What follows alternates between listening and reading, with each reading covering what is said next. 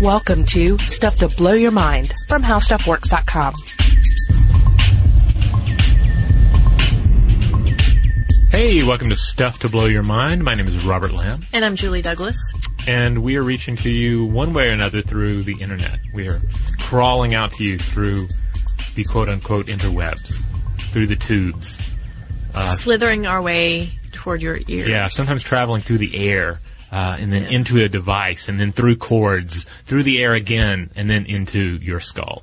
Which is, that's the way the internet gets its hooks into you, you know? It roots down into you like some sort of organism, and an organism that just continues to grow and to grow and to consume and to consume. Mm-hmm. And where does it all end? Well, eventually, it goes into space, right? Yeah. I mean, which is what we're going to talk about today. We're going to talk about this idea of a space that is a networked space that we live in. Yeah. I mean, it's really crazy when you think of the internet in terms of, like, human culture is sort of half biological and structural, and then half information, half internet. Like, where does humanity end and internet begin at this point, you know? Well, and you've said before, and I agree, like, we already are cyborgs to some extent. So this is just sort of a natural, outburst of what we have here on planet Earth that we will take into space for many good reasons, I think. But before we talk about that, I did want to talk about how this is something that will happen based on what we've seen here on Earth. And I'm sure all heard of something called Moore's Law, this idea that computing power doubles every 2 years. And we've seen this with, technology at least since the 70s, on a very grand scale. So now that there's this idea of something called the Internet of Things, and this is an idea of a lot of two-way interaction between people using open source software systems to share ideas, create ideas out of basically thin air. Fab Labs is something that MIT professor Neil Gershenfeld created. It's essentially computer labs all over the world that use open software so that just about anybody who's interested can dream up a thing in a computer model and then make it. So it's about this idea about how we've gone beyond not just being networked and sharing information, but now creating things out of it is very interesting, and that's why they call it the Internet of Things. Look back to Sixth Sense wearable technology. We talked about this before. All surfaces, all things become networked. You can project these networks or this Internet capabilities basically onto anything. Right, and everything is taking in new data, collecting data, and passing it on. Yeah, and potentially giving us data as well. Your refrigerator is telling you that your eggs are expired. The chair that you're sitting in is telling you that, your vital signs are the following, or your moods are the following based on this.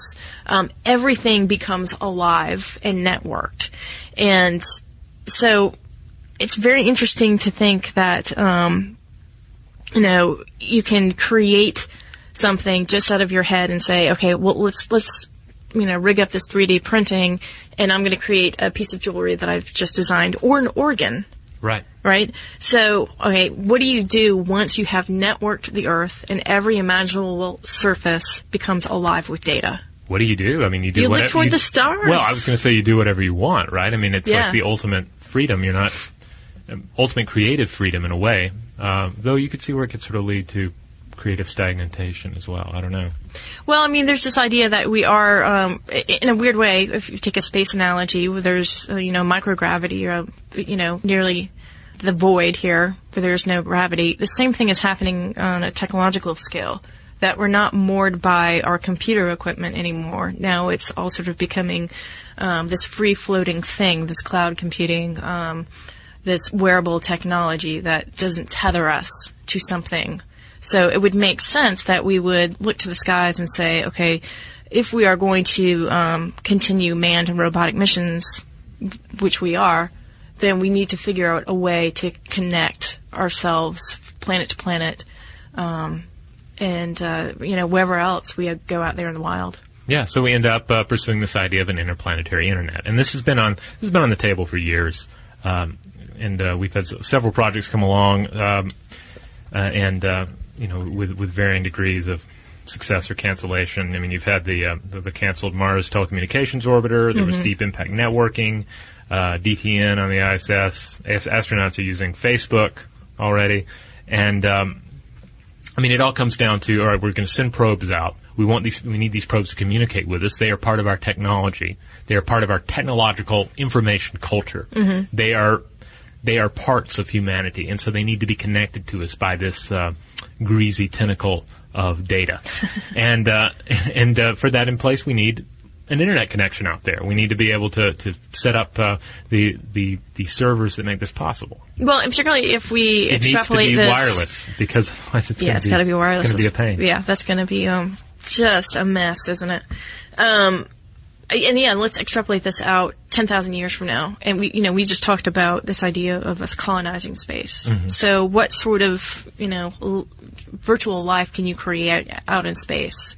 And what will it look like, on each planet or, in each area that we decide to focus on? And will it be worth living if you don't have a good internet connection out there, right? That's what it comes down to. Yeah, part of the reason why on the International Space Station they have internet capability is this idea that you can tap back into life on Earth. Yeah. Again, it's a huge psychological factor to be able to feel connected. What's interesting, though, is you also get into ideas of, if we can't physically go to places, then we can digitally go to them. Right. We can control and communicate with distant probes. We can conceivably use virtual reality or even digitized consciousness, if you really want to look long term, to actually travel there in the form of a machine or a mechanical avatar. All these things are kind of on the table long term. But you need that internet in place to do it. But it's not just as simple as, now we have wireless and it spans tremendous distances. You end up with a number of problems you have to deal with.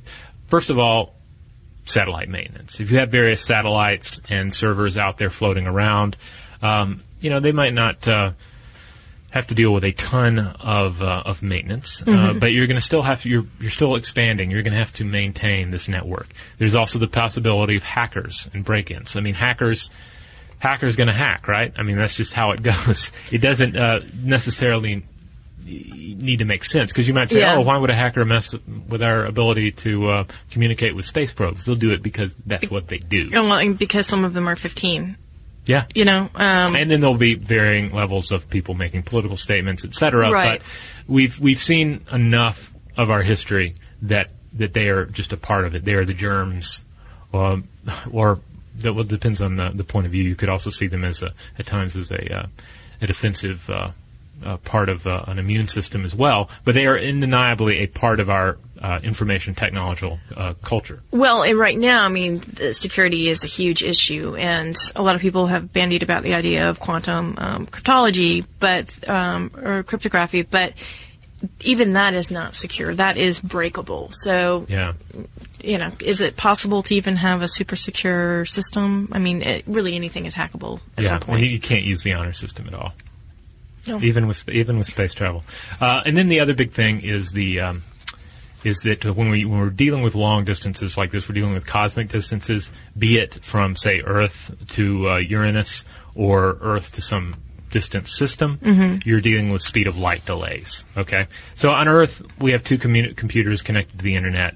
Maybe they're a few thousand miles away at most, and the information can travel at really remarkable speeds. It's almost instantaneous. I have a bit of data, I send it to you, and wham, it's there, right? Right. But how fast can we actually send data, right? Light travels at 186,000 miles per second. So it only takes a few fractions of a second to send a packet of data from one computer to another. In contrast, distances between a station on Earth and one on Mars can be between 38 million miles and 248 million miles. At these distances, you can take several minutes or hours for a radio signal to reach a receiving station. Yeah, and let me jump in and just talk about this packet of data that gets transmitted. Yeah. Because at the World Science Festival, on a panel about the past History of Internet in the Future, they talked about what it takes to transmit this packet. And I find it fascinating if you break it down and then you start to think about it in the void. So, okay, let's say a person in England clicks on a World Science Festival link. This is what happens, and I'll just run you through it because it's fascinating to me, at least. First, a server asks for a copy of the page that you want to look at, basically. And then this request is wrapped in data, including the World Science Festival's IP address. The packet leaves the home computer, travels underground via a copper wire network, routes itself through a regional network, then ends up at an internet hub at Telehouse North in London. Okay, so this hub then looks at it and says, okay, this packet's, the World Science Festival server is in LA, so we're going to have to get this over there. So Telehouse North then sends the packet out as light through fiber optic cables in the ocean, where the packet is then routed to a hub in New York. The hub sends the packet through a series of regional networks there until it reaches the server in LA. Okay, this is crazy, right? Because this is a lot of things. It's not even done yet. It's halfway there. Mm-hmm. But there's a ton of things happening here. The server then receives and reads the request and gets ready to send the information to England. But web pages are, they're way too large to be sent as a single packet of data. So the data spread out into tiny packets of data, each one wrapped in the information it needs to then rebuild itself back in England. And then these packets are then checked and sent by the hub in LA back to New York and back through the fiber optic cables to England and back through that regional network and then back to the copper wire back to that home in England where they all form into one cohesive web page. And this whole journey takes 1 second.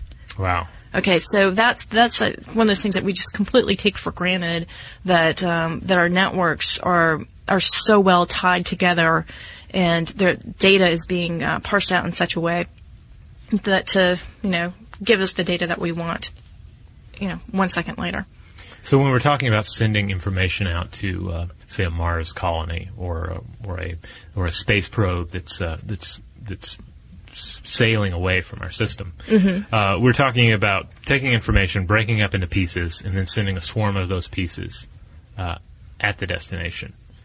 Right. So, there's different protocols here, and that's what they're trying to figure out. Vinton Cerf, who is called the father of the Internet, also works for Google now. Yeah, he's like their head evangelist or something. Yeah, chief evangelist officer or something like that. He's actually creating those protocols and standardizing them so that everybody can use them, mm-hmm. Every nation that wants to. And yeah. It's a little bit different because it's going to be networked different. The highway is going to be, it's not as like we can just run fiber optic cables up, to Mars. Right. And we have to factor in data loss. We have to factor in that you're not going to have a consistent stream of information between these two places. Even though there are some really interesting plans for potentially using lasers to pitch this information out there. Mm-hmm. But ultimately, one of the things that really fascinates me is the idea that, assuming that we do not find a loophole in the speed limit of light in terms of transferring information, assuming that we're long term, we're beholden to that law that no information, no spaceship, nothing can travel faster than a beam of light mm-hmm. across the galaxy. We end up with a situation where you could say, let's say you have Earth, all right, and you have Earth's internet, and it's localized internet. And then let's say you have a distant colony.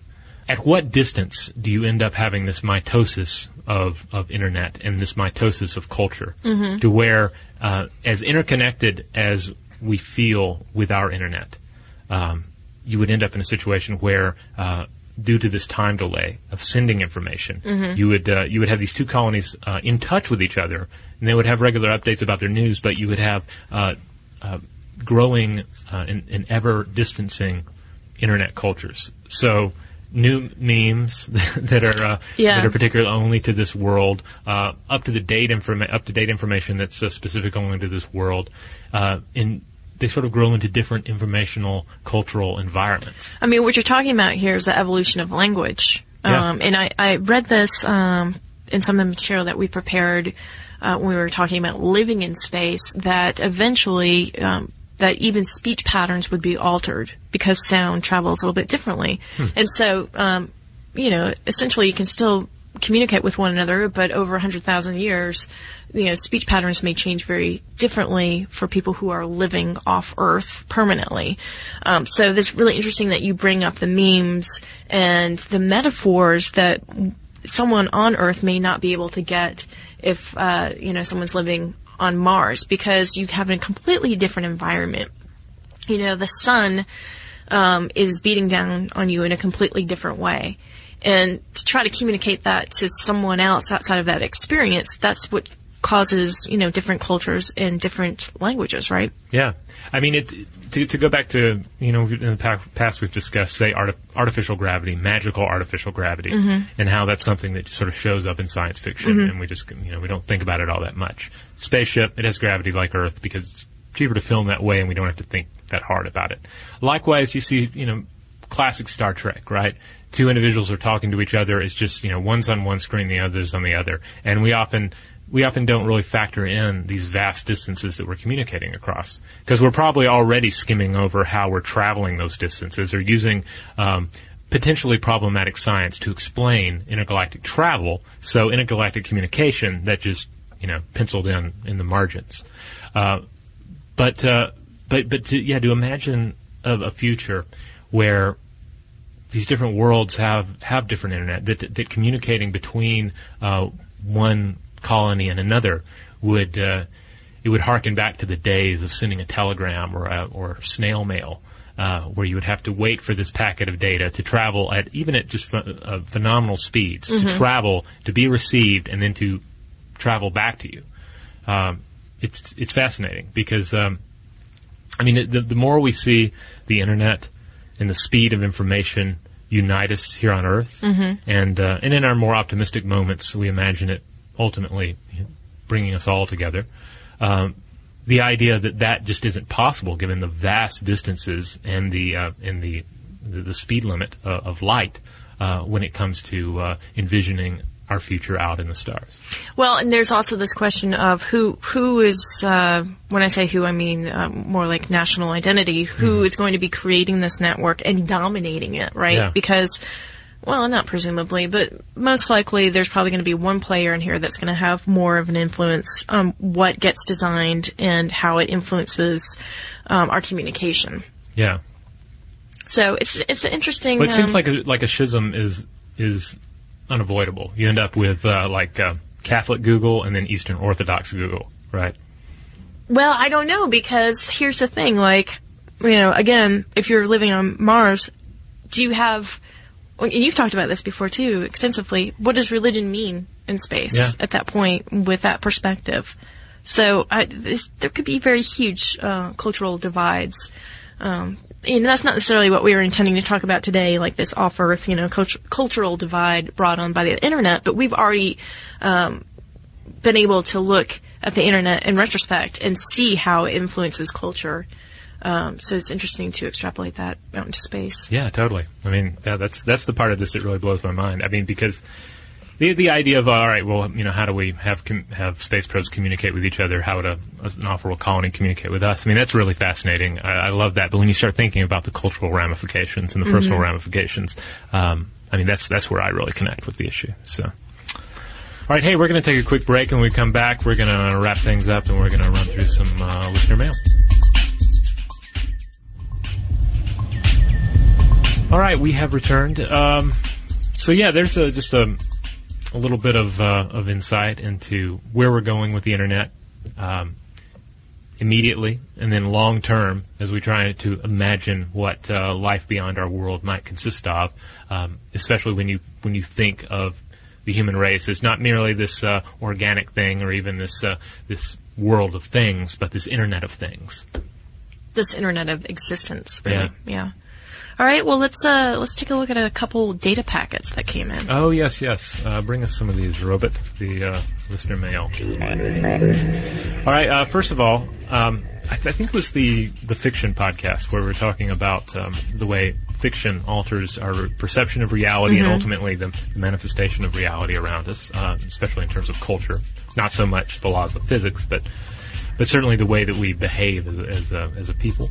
I think that was the one where I brought up that I did not really understand what she's a brick house.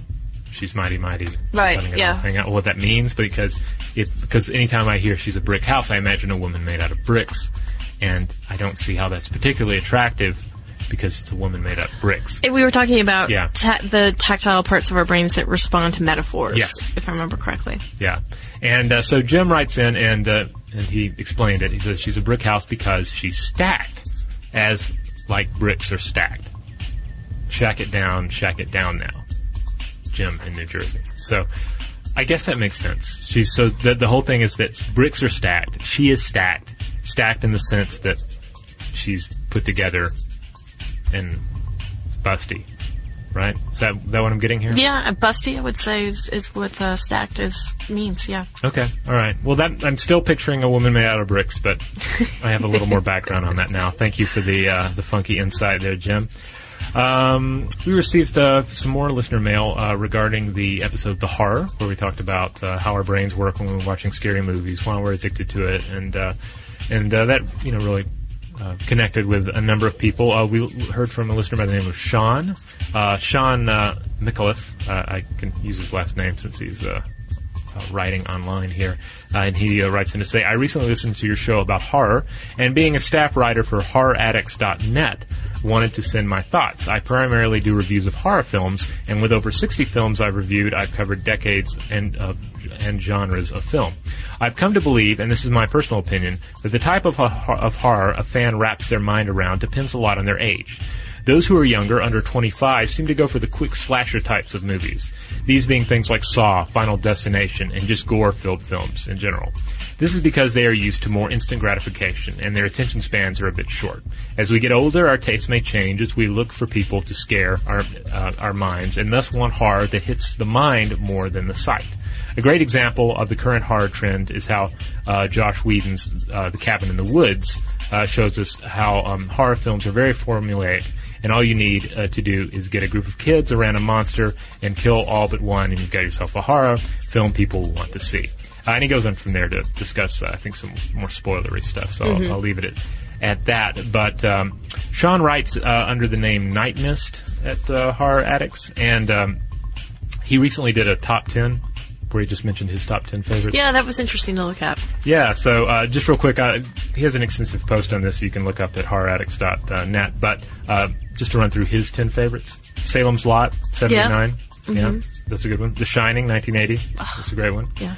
Dog Soldiers, 2002. Did you see this one? I haven't seen that one. It's pretty fun. It's the guy who did The Descent, and it's kind of like Aliens with werewolves, and it's one of the few werewolf movies that really works. Fido, which is a zombie flick that I have not seen. The Host, 2006 South Korean horror film. Seen that. That's a good one. Mm-hmm. Takes the monster movie scenario and turns it on its head by having us almost instantly see the monster, and then it just rampages the whole film. The Exorcist, another classic. C'est magnifique. Let the Right One In, 2008. This is the original, not the remake. Right. And I agree. The Swedish one. Oh, so good. It is. It's a good one. Perfect Creature, 2007. I don't think I've seen this one. Nope. Slither, 2006. I know it has its fans. It's not really my thing. And The Strangers, 2009. So there are just a few films that one of our listeners recommends in terms of great horror. And finally, we have one other bit of listener mail related to the horror episode, and this is from Marta. Marta writes and says, Hi, Julie and Robert. I'm writing you because I just finished listening to the horror podcast. I've been listening to you guys for about a year now, and I'll admit that this particular podcast is one of my favorites so far. I found myself grinning and nodding as I listened. I grew up watching horror movies and reading horror novels. I still have my original copies of Stephen King's books, some a bit tattered, but obviously well-loved and often reread over the years. While growing up, my family was highly aware of my quote-unquote fascination with horror movies, to the point that for my 11th birthday party, my dad rented some horror movies, whose name I can't recall 20 years later. I think she's talking about the movies, not the dad. As my friends and I watched the movie, we huddled together in awe and fear.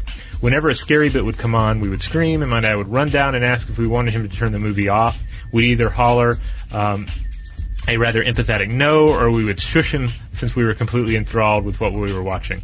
All I really remember of the movie now is the movie dealt with mummies, some priests from ancient Egypt who traveled through time and tore people's hearts out.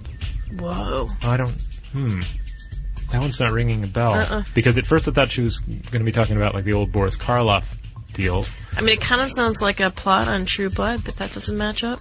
Yeah. I mean, there was a great, cheesy, mummy-related film that was on MST years back that had it's like an ancient astronauts thing where the mummy was really a space alien and he was collecting jewels, but there was no heart ripping in that, so I don't know. That's a good, actually a good call out for listeners. If you know what she's talking about, let us know and we will educate all of us.